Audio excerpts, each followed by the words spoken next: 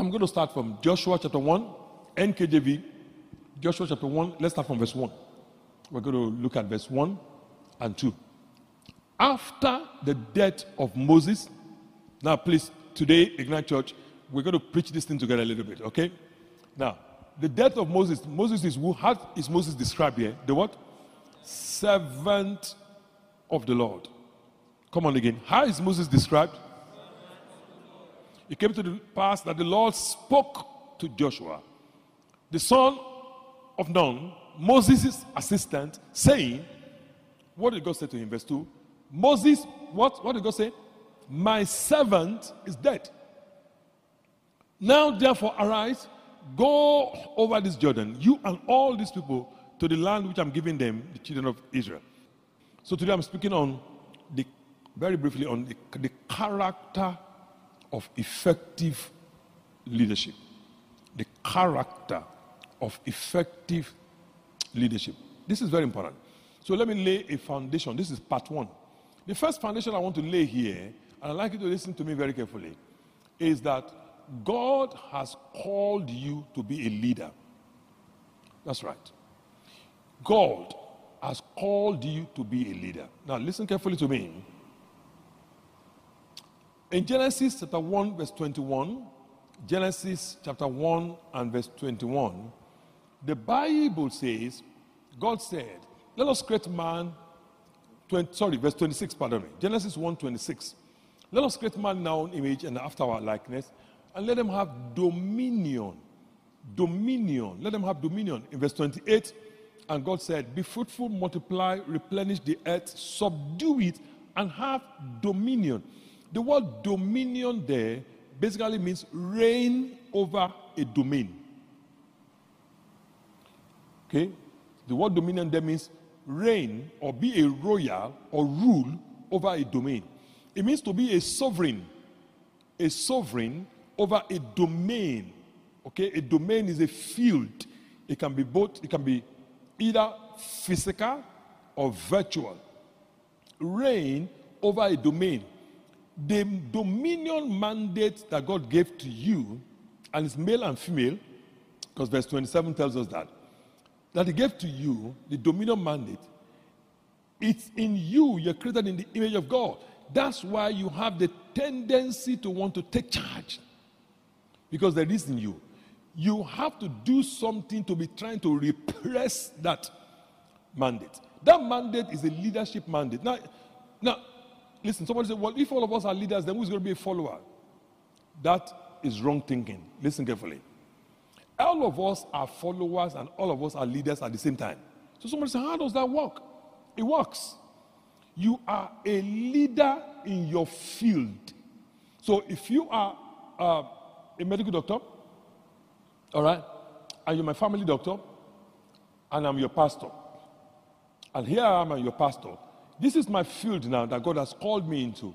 So I'm leading you because this is my field. Then on Monday morning, I have an appointment with my family doctor and I show up in your office. Guess what? If I want the best for myself, I have to submit under your leadership in that office. Is that correct? So when you say to me, Pastor, please, can you stand on this scale? We want to check your weights. I can't say, why are you talking to me like that? Yeah, that means something's going to be wrong. My dentist is in this church. So I understand that very well. I'm his pastor, but if I have to go and do some cleaning and polishing, is that what they call it? Cleaning and polishing, on scaling, descaling. On the Monday, the dentist chair is the summary of submission. When you sit on the dentist chair, you say, oh, Pastor, can you afternoon, Pastor, how are you doing? I say, I'm fine, having a good day. So, all right, sit down, Pastor. And I sit down. He doesn't even say anything, he just presses something with his leg. The next thing, the chair goes down. I'm still saying, oh, hello, how's family? The next thing, you lay horizontal. They say, Pastor, please, open your mouth. You open your mouth, they just bring something. You have to submit. And if you don't want to submit, they have things to help you submit. They have things that they can give you that and even you also, if you're a wise person, when you go into the dentist office and you take a look around, you see a drill, you see some things that look like nails, some things that look like pliers and a few things. you say to yourself, I better submit. Because if I don't submit, something else might happen here. So you submit, but when he comes to church, he submits here. So he's leading in his field, I'm leading in my field. So I submit to you in your area of endeavor. You submit to me in the area I have been called into. That's how we are both leaders and followers together at the same time. Does this make sense to you? All right, great. So you're called to be a leader. Ephesians chapter 3, write it down, Ephesians chapter 2, verse 10. Ephesians chapter 2, verse 10 says, you have his workmanship created in Christ Jesus for good works. These good works is what will glorify God. This good works is a field God has called you to. He expects you to shine in that field. God expects to get glory as a result of his deposit in your life. He expects people to, what that means is that God expects people to thank him that you exist.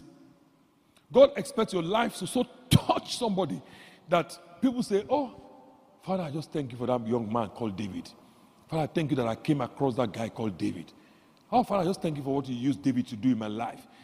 God expects that to be some people's prayer point. Are you still with me? What's the name? Sorry, I can't hear. Osei?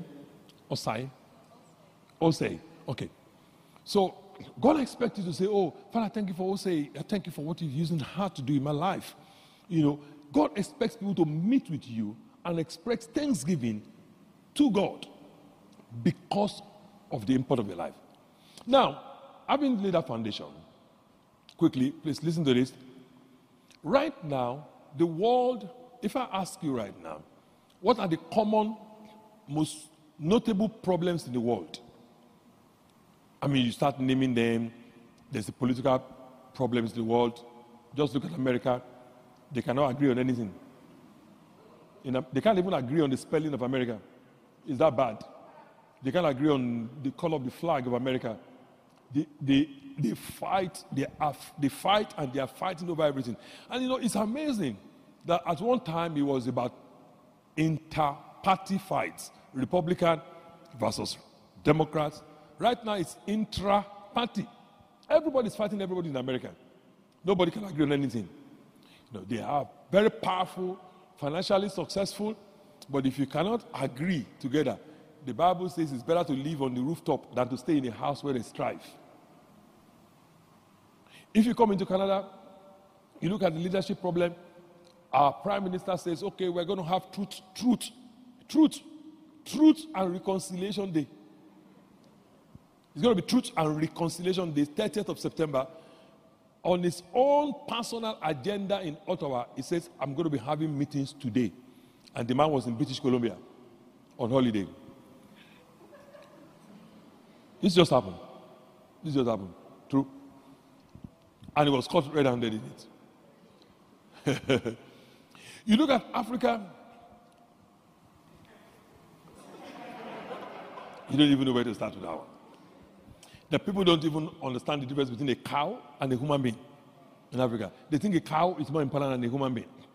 You know, in Africa, they exhibit what is called shameless living. I'm talking about the leaders. Shameless living.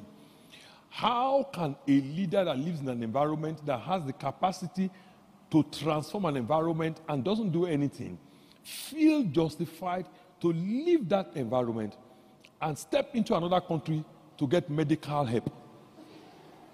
It doesn't, and they don't even feel ashamed. They're taking photographs. I'm in London for medical treatment. How can you be in London for medical treatment? There are millions of people that are dying. You have the right to do something. You're not doing anything about the hospitals there. But you see, their own case is different. Let's not talk about them. Can we talk about ourselves here? Yeah, because the case is kind of a different case. We have problems in Haiti, you know, in the Southern Hemisphere. We have problems in Mexico, you know, in Latin America. People are ready to jump fences. They're ready to take journeys that half of the people that take that journey die. To come from Guatemala, to come from all of these places, El Salvador, to be able to get into the U.S. People are ready to do anything. I saw the picture of the other day of a man that took the little baby, handed it over to an American Marine. in Afghanistan. Don't know where that baby is going to end up, but that's fine. People, when the planes were leaving Afghanistan, people were clinging on to the wheels, clinging on and hiding away. I mean, there were videos of people falling off the air from a plane. You know you can't, and they know they're not unreasonable. They know that you can't hold on to the wheel of a plane from Afghanistan, from Kabul, and get to Qatar, where they're taking them. You know, but everybody knows you can't do that. But it's just desperation. Why? Because leadership has changed. So, may I submit to you then that the problems the world have is manifesting as financial, tribal, strife, and political, and all of that, but it's actually a problem of leadership. All of this is as a result of leadership failure. Please listen very carefully to me. That is why you are going to be the next set of people now that will be rising up and filling those positions. Right now, you are sitting as a judge and a jury with your phone on social media and criticizing all these people. Oh, that's wrong. Oh, that's bad. Oh, I'm disappointed. Oh, this and that and that. In a few years, you are going to be the ones occupying the same position. So right now is the time when you start understanding effective leadership as called by God, so you can be effectively lead people. You can effectively not just lead people, but effectively as a leader, take people to where they have not been, they ought to be, but they don't want to be. That's what leadership is. Okay? So you want to be able to do that, but it doesn't come just by growing up. It comes by training. So I want to share with you certain principles that are biblical. May I say to you that this is not an indictment on anybody that has studied philosophy or leadership or any course like that. I've also taken a lot of those courses. I've been to Stanford University, I've done executive education, I've done a master's degree in another university in England. I've done a few of these courses, and they've been extremely helpful. But you might want to write this down. There are two main categories of leadership development. Write this down, please, because it will help you categorize and know what it is. Two main categories of leadership development or leadership training. Are you ready? The first one is the training on techniques. Techniques, or you can call it technical training. Techniques. The second one is the training on character. Character development. Character development. The first one is the training on what? Techniques. And the second one is what? All right, so let's talk about the techniques for a while, for a minute. So because we're going to do all of that here, I'm going to teach you all of that also. Techniques is where they train you that a leader needs to have a vision. Vision is the heart of leadership. It's the heart of the matter. If you take the heart out, there's nothing called leadership. Vision. A leader needs to have a vision. A vision is a clear picture of a better future. A leader needs to have that. And I'm going to be praying for you here when I do that teaching here for you, how to catch a vision. A leader needs to capture a vision, okay? Conceive a vision. We call it vision. That is the first thing in technical training. Then a leader needs to learn how to communicate a vision with people, to set them on fire. Communicate. Some people have vision, they don't know how to communicate the vision.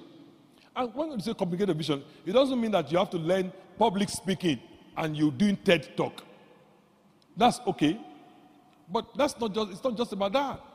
Communicate your vision. You want to buy a house? All right. You have this idea, I want to buy a house. I want to buy a house and be an investor.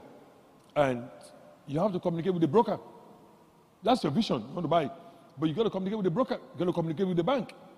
You are very good. And what do you do? Are you in the financial world? What do you do? You work as basketball. Oh, all right, fantastic. So that's what you do. Now, guess what? Now you have to communicate with prospective people that want to engage you in that field. You see that? So to communicate that, so when people say, "Oh, I'm well trained and I go for interviews, I just don't know what's going on, I don't get the job," you have to learn how to communicate, not your needs, but the value you can add. Leaders never communicate needs. Managers communicate needs, not leaders. Managers always start with, these are we need resources, I need these resources. We have gaps in our resource requirement. Managers manage resources, so they communicate need. Leaders don't communicate need. Leaders communicate value. Write it down, please. But I will explore that when we get to that point. Leaders communicate value. You will see, you've had me, some of you are here, you've had me for years.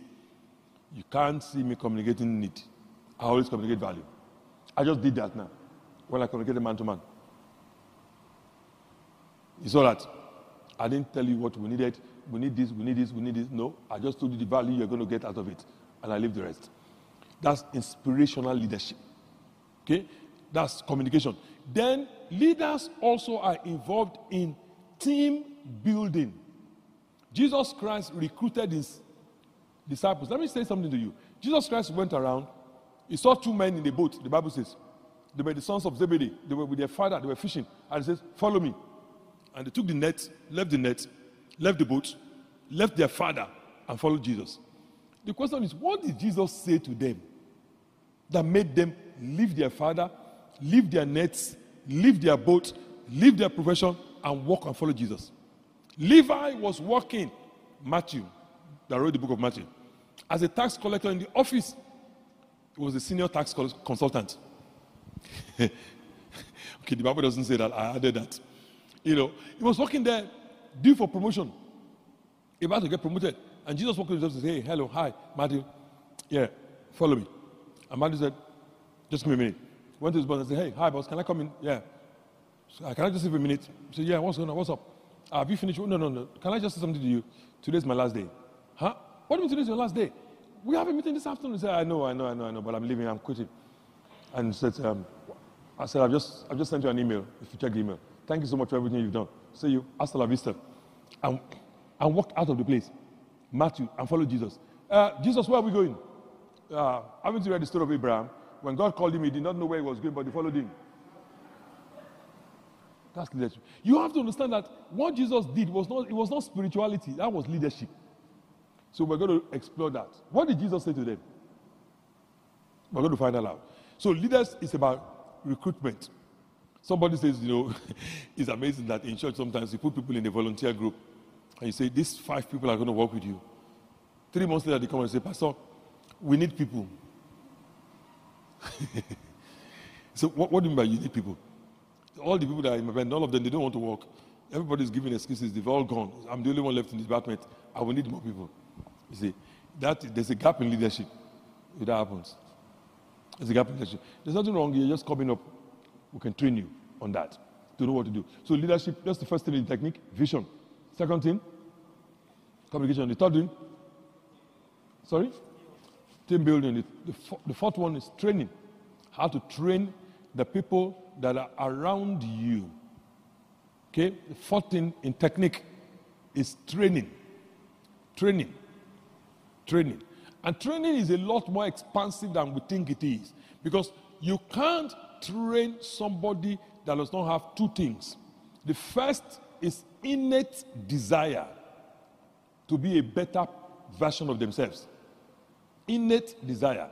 If you put me in a class now and you want to start training me about something to do with some serious level of abstract space engineering, you're wasting your time. So, "Pastor, you have a scholarship and we're going to train you in the best place for space engineering." You're wasting your time. I'm not interested in space engineering. Okay? I don't have the innate desire in that particular area. So you have to, first thing is, the person must have innate desire. The second, which is what gives them the passion to want to learn in that area. The second thing is that they must have the capacity. The capacity.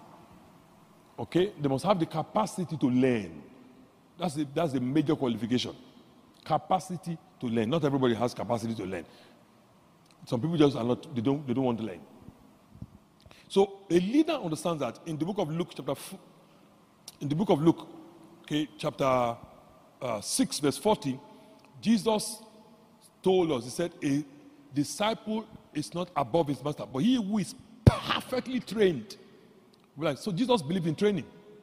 He believed in training. He trained his disciples for 3.5 years. Then he unleashed them. Leaders believe in training. Okay, we're going to speak more to that in a few. Then one last thing about technique of leadership is planning. Leaders predict the future through the process of planning. Leaders control the future through the process of planning. Listen to me. You should be a co-creator of your future, not a spectator of your future. You should be a co-creator of your future. In other words, God is the master creator, but you're part of the design team. You know, if you have, okay, let's take, we're in Mississauga now, right? So let's take Celebration Square. Okay, let's take all that development taking place. Or let's take, Mississauga is known for condominiums. So look at those condominiums. Give me a name of one of them. Sorry? Admiral? Absolute. So you look at Absolute right now. I can tell you, if you look at Absolute in the construction, if you research the construction, it can tell you, for example, as an example, that the architect involved was one Mr., just as an example, okay, let's say his name is James. The architect is James & Co., architectural firm. But it does not mean that the only architect that drew the whole thing is James. He was the lead architect, but there were other architects there that had input. Do you agree with me? Come on, do you agree with me? It's the same thing God wants to do. That idea came from God. God wants to take your input before he puts his stamp on it. So, and your input is given to God. You submit your input to the Holy Spirit through your planning. So God doesn't want you to get to your future and you're surprised completely. You can be surprised because you're like, oh, Father, I wasn't expecting it this much. I was expecting this. I didn't expect this. But, yeah, you can be surprised about the quantity and the quality of what God has done. But you should not be surprised about the design of what God has done. You should be a co-designer of your life. And that happens as a leader through planning. You sit down and you plan what the future is going to look like. In that process of planning, you are giving God input. Many people know how to make requests of God, getting the final product from God. They don't learn how to submit their input into the planning process of God. To say, the next 5 years of my life, this is how I want it to be, through planning. Leaders do that. Okay, leaders do that. This is very important, both in terms of financial planning of your life, okay, career planning, if you're a business person, business planning, relationship planning, very important. Very, very important. If you're dating somebody right now, there needs to be a part as you go on. Don't just wing it along, what are you doing tonight? Oh, nothing really. What about you? What are you doing for Thanksgiving? Nothing really. All right, I think we can just hang out with some of my friends. All right, I'll do that. Don't just wing it and just eat popcorn and watch all the movies in this world. And Netflix is making a lot of money out of you. Or Amazon Prime is making a lot of money out of you. And Bezos keeps on going to the edge of space and coming back and says, I want to thank all of you that have been using Amazon Prime. Is that not what he said? That's what he said. He comes back and he has a dust and says, I've not been doing anything. I've just been relaxing. I was so bored on earth. I went to the edge of space. Thank you all of you subscribers for sending me to the edge of space. He had the audacity because anyway, I like him because he said the truth. He said the truth. And here you are, you're just put another one. So then they'll tell you, episode 1, season 1, episode 1. So then it says, in 15 seconds, loading episode 2. Say, please, let's watch that. Loading episode 3. I told you my story. One day I don't know what happened to me. I was bored many years ago, about 4 years or 5 years ago. Then, my daughter, she has this, I don't know if I should say this out there, but anyway, my daughter has this thing on Netflix. So I asked her, so what was your login? So I logged in anyway. So I watched this documentary, Israeli military documentary called Fauda. So I watched it. I logged it in season 1, episode 1. I couldn't sleep. I watched the next one. I watched the third one. Fourth one. The thing was good. Then they would stop it. The cliffhangers were bad. They would stop it where I'm just like, okay, let me just watch this one, just one more. It's just 35 minutes. I watch it. Okay. Then I watch it again. Then, cliffhanger. I said, oh, God. Okay, let me just one more. Until it was like 7 a.m., 6 a.m. or so. And I went to bed. Tired, exhausted, unproductive. I got to bed. I was so disappointed with myself. Feeling so condemned. Anyway, I slept. You know what? Following the thing, I said, that one I did not finish. Let me finish it. So what delivered me was that once I put it on like this, he now started suggesting things. He said, because you watch Fauda. He now started loading others for me. I said, because I watch Fauda. So you were tracking me. I said, no, not me. No, not me. All things are lawful, but not all things are expedient. I said, not me. Because I watch Fauda. Okay, I'm not watching again. So I took control of my future again. I said, no way. So I told this story to my wife. My wife said, why would you do something like that? But you should know. I said, I know. I don't know why I did it. So then they told me another season of Fauda was up. So I said, okay, are you going to bed tonight? Let me just watch another season. Are you ready? She said, yeah. I said, we'll just watch only one. And we'll go up. We'll discipline ourselves. She said, yeah. So I watched one. I said, okay, let's go now. She said, let's just watch 2. I said, I'm telling you a true life story. So she watched the second one. I said, I'm tired now. I'm going up. It's 1 a.m. now. I said, I'm going upstairs. She said, I want to watch the third one. She was there. I left her there. She watched the whole thing. She said, so when she came up the following day, I said, so what happened to you? She said, I don't know. I said, you see this too? I said, you see, this is how this thing is. This is how this thing is. You and I must understand this is the power of this. So you have to learn these techniques. Okay, what's the first one again? Vision, communication, team building, training, and what? Planning. You plan, you are part of those that is. I'm going to teach on this as we go. But today I want to talk to you briefly, and I'll complete it next week Sunday, about the character. Yeah, I'm going to wrap up now in 10 minutes.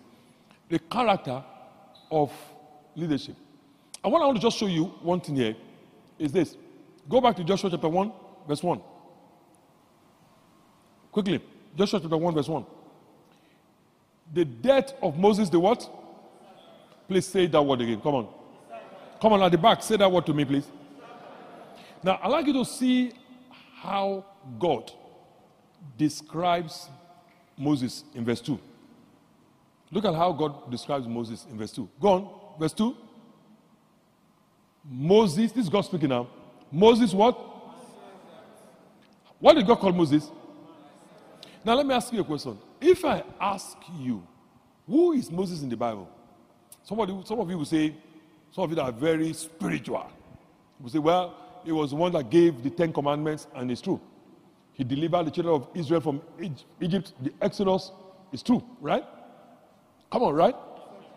Moses was a lawgiver. That's right. Moses was like a prince in Egypt. That's right.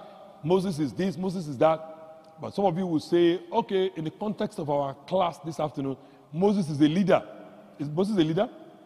Somebody that led about 2 million people. Is he a leader? Come on. Do you think Moses is a leader? How many of us agree that Moses is a leader?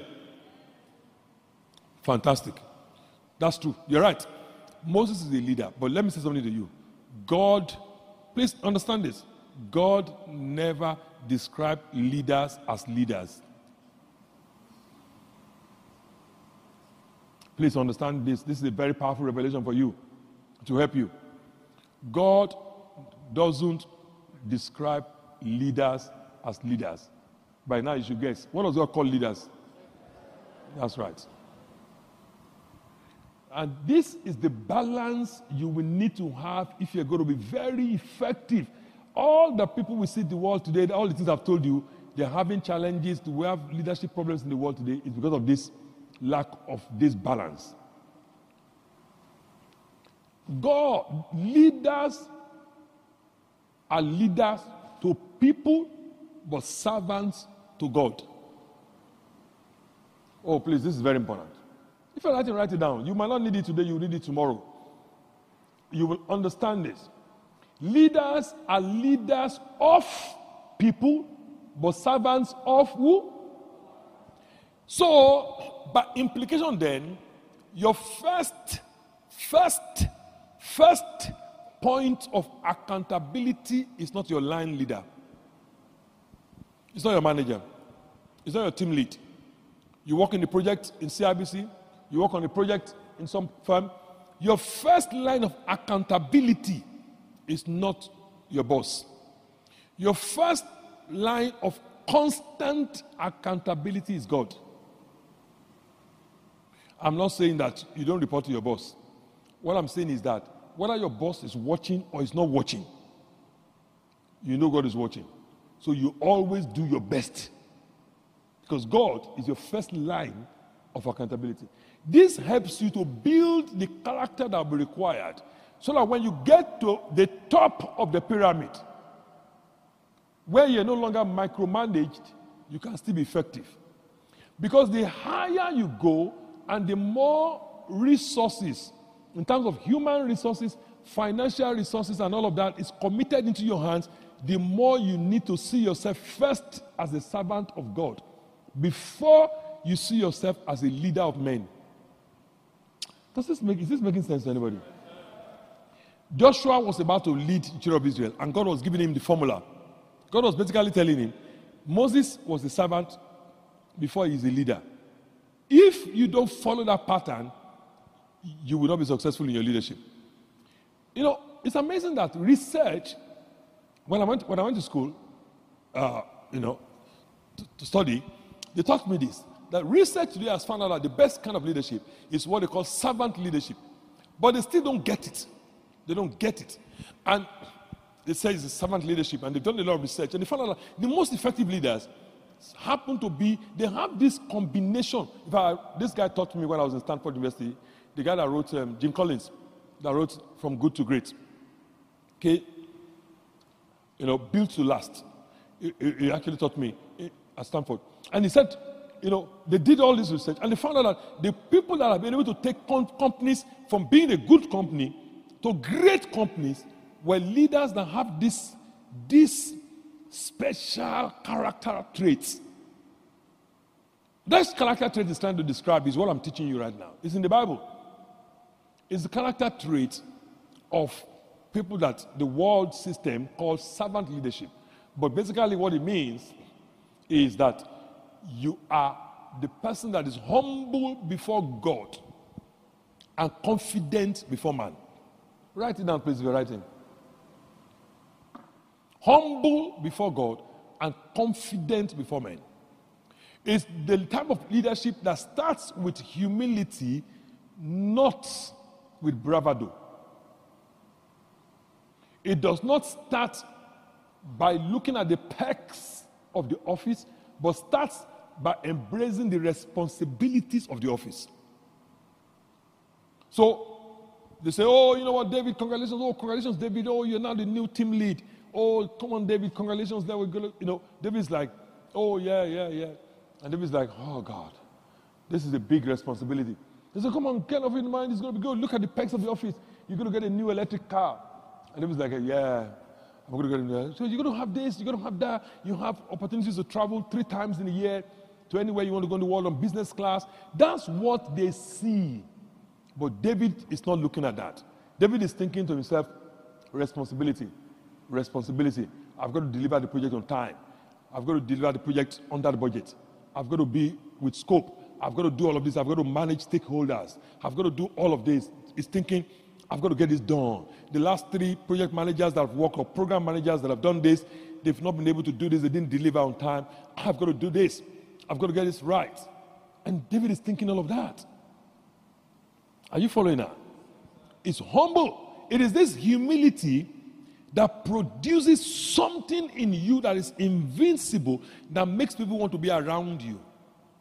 It's a very important trait. Moses, my servant. Moses, my servant. Moses, my servant. Not Moses, the leader, but Moses, my servant. You must understand that concept. Okay?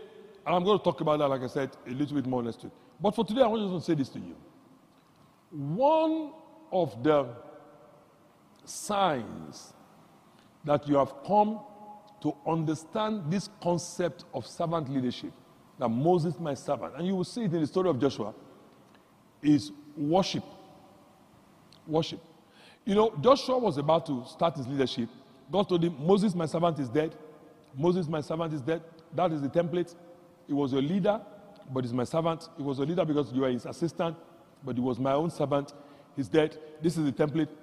Then Joshua was about to do the first project, and he was successful in doing 31 projects. But he was about to deliver the first project called Jericho. When he got to the wall of Jericho, he saw a man, and he went to the man with bravado, which is what happens to every young leader. Say, hey, are you for us or are you against us? Brought out his sword. The man said, please keep your sword. The man said, please put the sword back. He said, I'm the commander of the host of the heavenly army. I should be asking you the question if you are for me or not. Are you ready to follow me? You thought you are leading the people. I'm the one leading you. So I'm invisible. I'm leading you so that you are visible can lead the visible people. They will see you. They won't see me. But if you don't see me, then you can lead them. Joshua said, I'm so sorry. Please, what do you want me to do? He said, take off your shoes and start worshiping. So Joshua took off his shoes quickly. That was in the Old Testament, because that's the way of, and started worshiping. Listen to me. You have to understand, every leader must understand, particularly you that you're a born-again Christian, in the kingdom of God, before you can lead men that are visible, you must submit under the God that is invisible. And that submission process, part of that submission process is through worship. Another way of saying it is this.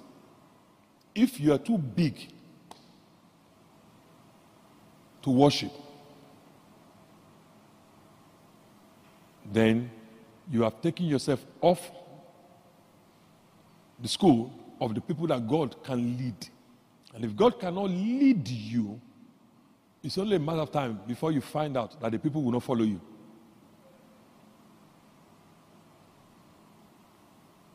You know, it's amazing that when I was young, I was living in the country of Nigeria, the American president was like God. I remember when I was young, growing up, you know, I was in the university when Ronald Reagan was president. Then I remember I was in the university, when George H.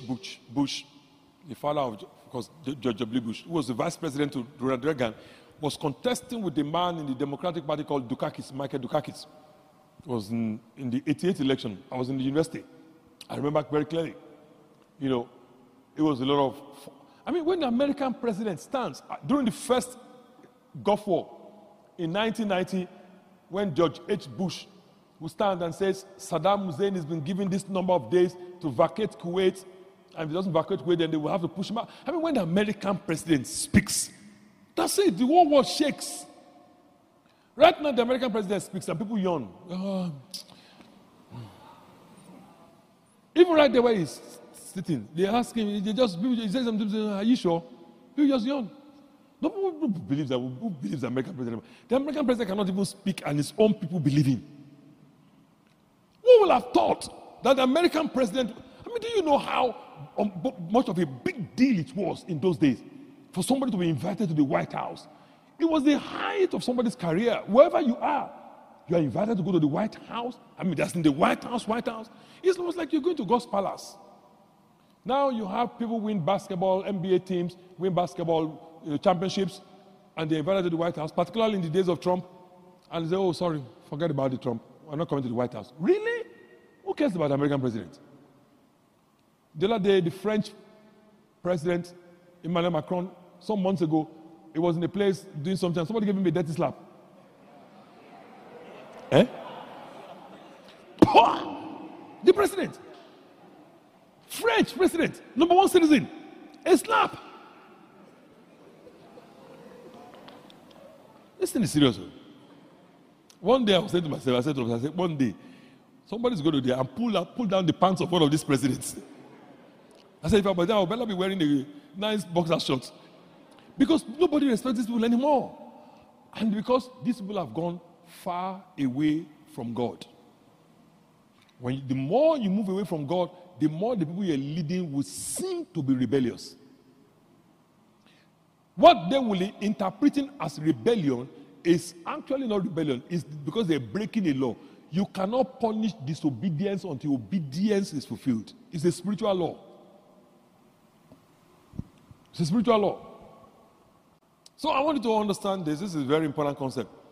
So worship is a critical part. Let me encourage you. As a Christian, you have an advantage. Use that advantage. That advantage is called the Holy Spirit.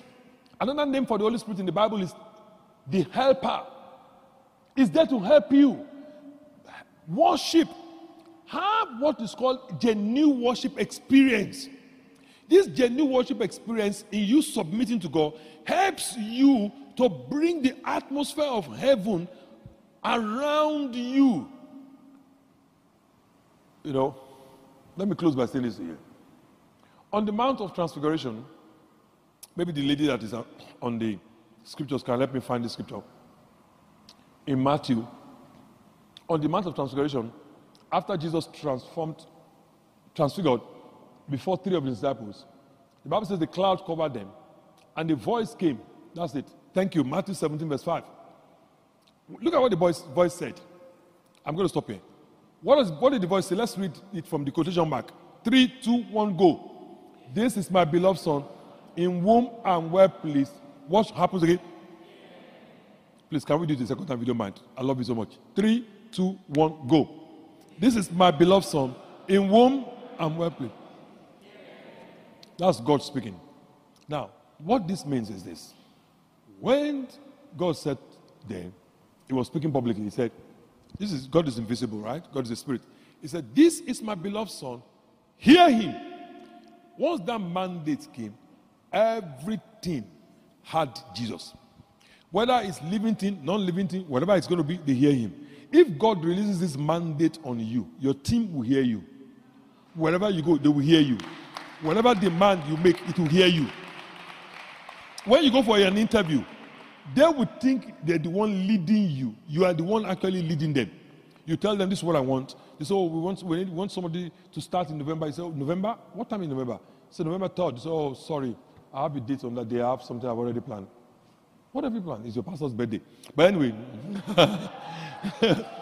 I was just joking. But, you know, it's a Wednesday. So I can't start on that time. I have some vacation that's booked. This you looking for a job. And they say, oh, somebody we really want you. Please, when can you start? But just know we have a process here that we're working on. We're going to be getting across to you within the next 2 weeks and so on and so forth. You now start, because they are hearing you. They're hearing you. A mandate has come that they have to hear you. You go for a mortgage, you're saying, oh, you know, we looked at this. And actually, it would have been better if your income had been about $50,000 more. Where are you going to get $50,000 more? You know, so how am I supposed to do that? I said, I don't know, but anyway, I'm still going to send it to our risk department and see what they say. But normally they won't give you this mortgage. Do you have places where you can get a second mortgage or something? Are you looking into that?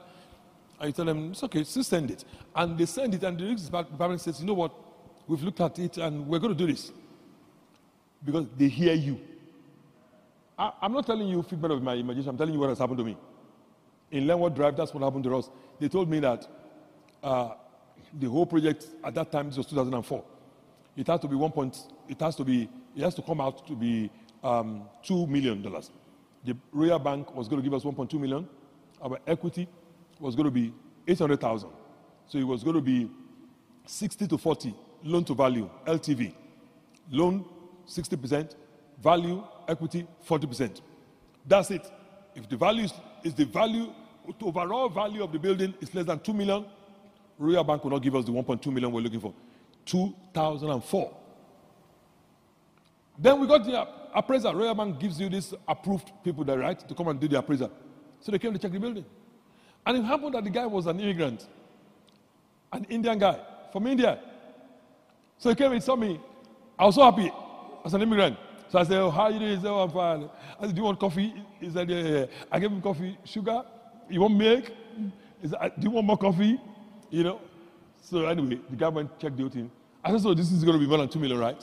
The guy said, well, I'm going to check it. I said, I think it's more than 2 million. I was basically telling the guy, like, this thing better be more than 2 million. Because I don't have any other option. Anyway, the guy went, checked the thing. I'm telling you a true life story. 2004. And the guy showed up with the appraiser. I opened the envelope, checked the appraiser. I still have it with me. 1.8 million. After all my tea and coffee, I sat down. Then I remember Psalm 137, or the song that Bonnie M sang. By the rivers of Babylon, where we sat down, I sat down. Push. I thought, God, what is this? 1.8 million. These people said 60 to 40% loan to value. You were here, you heard what they said. All this guy needed to do is make this thing 2 million now. What is going on here? Where am I supposed to get this rest of the money? I can't get this money. I was thinking. Then I realized, if God has said they should hear you, it doesn't matter, they will hear you. So we submitted the application. I'm telling you a true life story.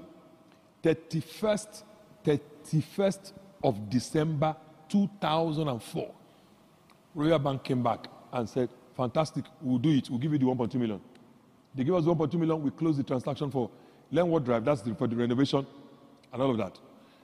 When we were about to do another transaction later on, the vice president for not-for-profit sector, non-profit sector in Royal Bank, came down to House of Praise the day we were going to do another transaction, and met with me, and I told her this story.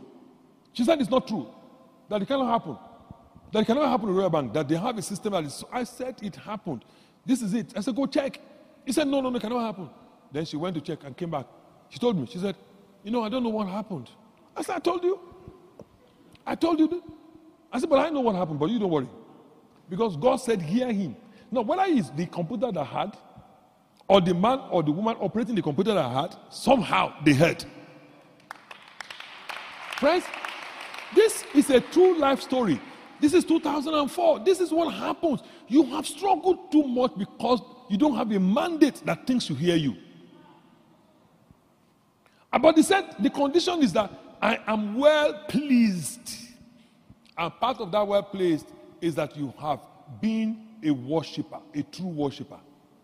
Friends, don't let worship, don't let it go away from you. It's not, sometimes when we want to worship, in church, someone like David now that is sitting in front, he's a cool guy, red-blooded, and he's thinking to himself, I like that girl that is sitting on the other side. She's going to be watching me, looking at me, and I sing this song, and it's my song. And normally when I sing this song, I'm jumping to the right and jumping to the left, but I'm just going to be cool, man. I'm going to be cool because I just kind of like maintain my decorum, a little bit. Because last week Sunday, I asked this girl for her number. She gave me a number. I spoke to her once in a week. I'm still thinking all that conversation. I've forgotten scripture. But I'm thinking about replaying all that conversation in my head. No. This happened to me. It happened to me with Topsy. The first day I met her, I don't know. She gave me a number. First time I called her, I spoke to her on the phone. Some things she said. When I went back to church and we were putting the lyrics of the song, I couldn't see the lyrics of the song. All that was in my head was that conversation. I was just thinking, yeah. So maybe you're doing that. And here we are, the guy is not worshiping. What you don't know, you're missing out. You're missing out a divine recommendation that God will give you. That when you step into the week, a word has gone into the week that thinks you hear you.